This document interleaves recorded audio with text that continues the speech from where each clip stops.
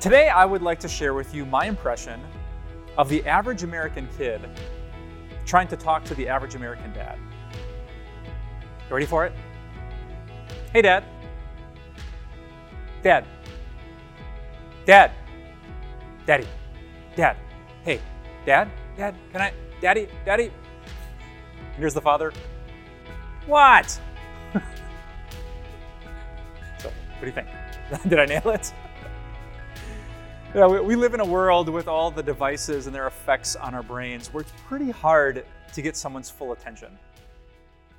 Did you know 2,000 years ago when Jesus was teaching us about how to pray, he knew that many of us would be tempted to think of our Father in heaven like the average father in America.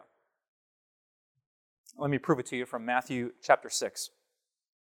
Jesus said in verse 7, "And when you pray, do not keep on babbling like pagans, for they think that they will be heard because of their many words. Do not be like them."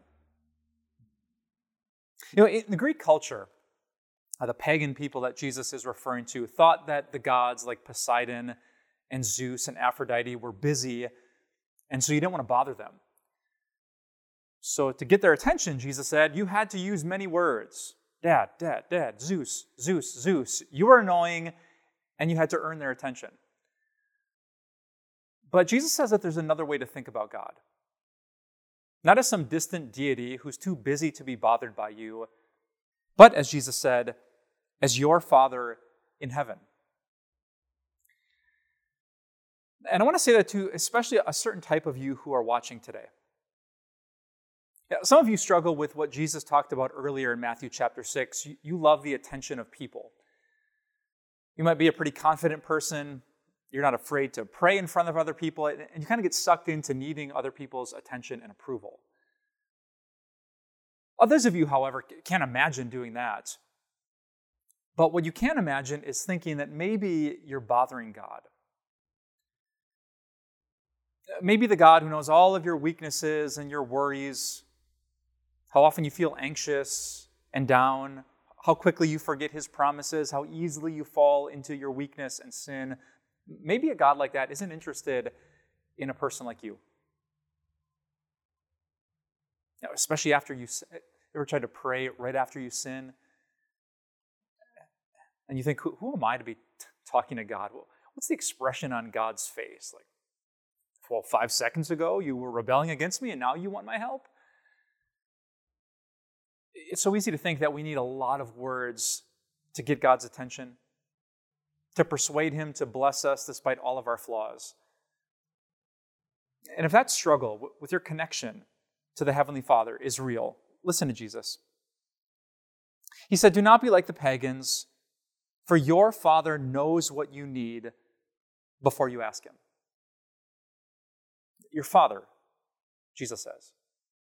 The reason that Jesus Christ lived for you and died for you and rose from the dead is so that if you have faith in Him, if you are a son or daughter of God, you can call God your Father. And good fathers don't make their kids earn their attention. When I sit down at the bedside of my 2 daughters, they don't have to submit a 3-page essay with 2,000 words to get me to listen. They just talk. And because I love them, I listen. And think, God is infinitely better than I am as a dad. I'm fallen and frail and weak and distractible. So if I feel that way about my kids, imagine how God feels about His kids. So Jesus says, don't babble. Don't worry. Don't think that you have to annoy God until He breaks down and pays attention. Instead, just talk to Him as your Father. And remember that because of Jesus, you are His dear child. And if you ever forget that lesson, just pray the Lord's Prayer. You know, it's actually right after this teaching that Jesus gives us the Lord's Prayer. In my Bible, it's pretty short. It starts here, and it ends there. I think in the original Greek version, there are 57 words that you could probably pray in about 10 seconds. And maybe Jesus was trying to prove His point. He gave us a prayer that wasn't a billion words long to get God's attention, but something short and sweet as dear children talking to their dear Father. Remember that, and you will tap into the amazing privilege and power of prayer. Let's pray. Dear Father, I'll keep it short today. You know exactly what we need, each of us. So may your will be done.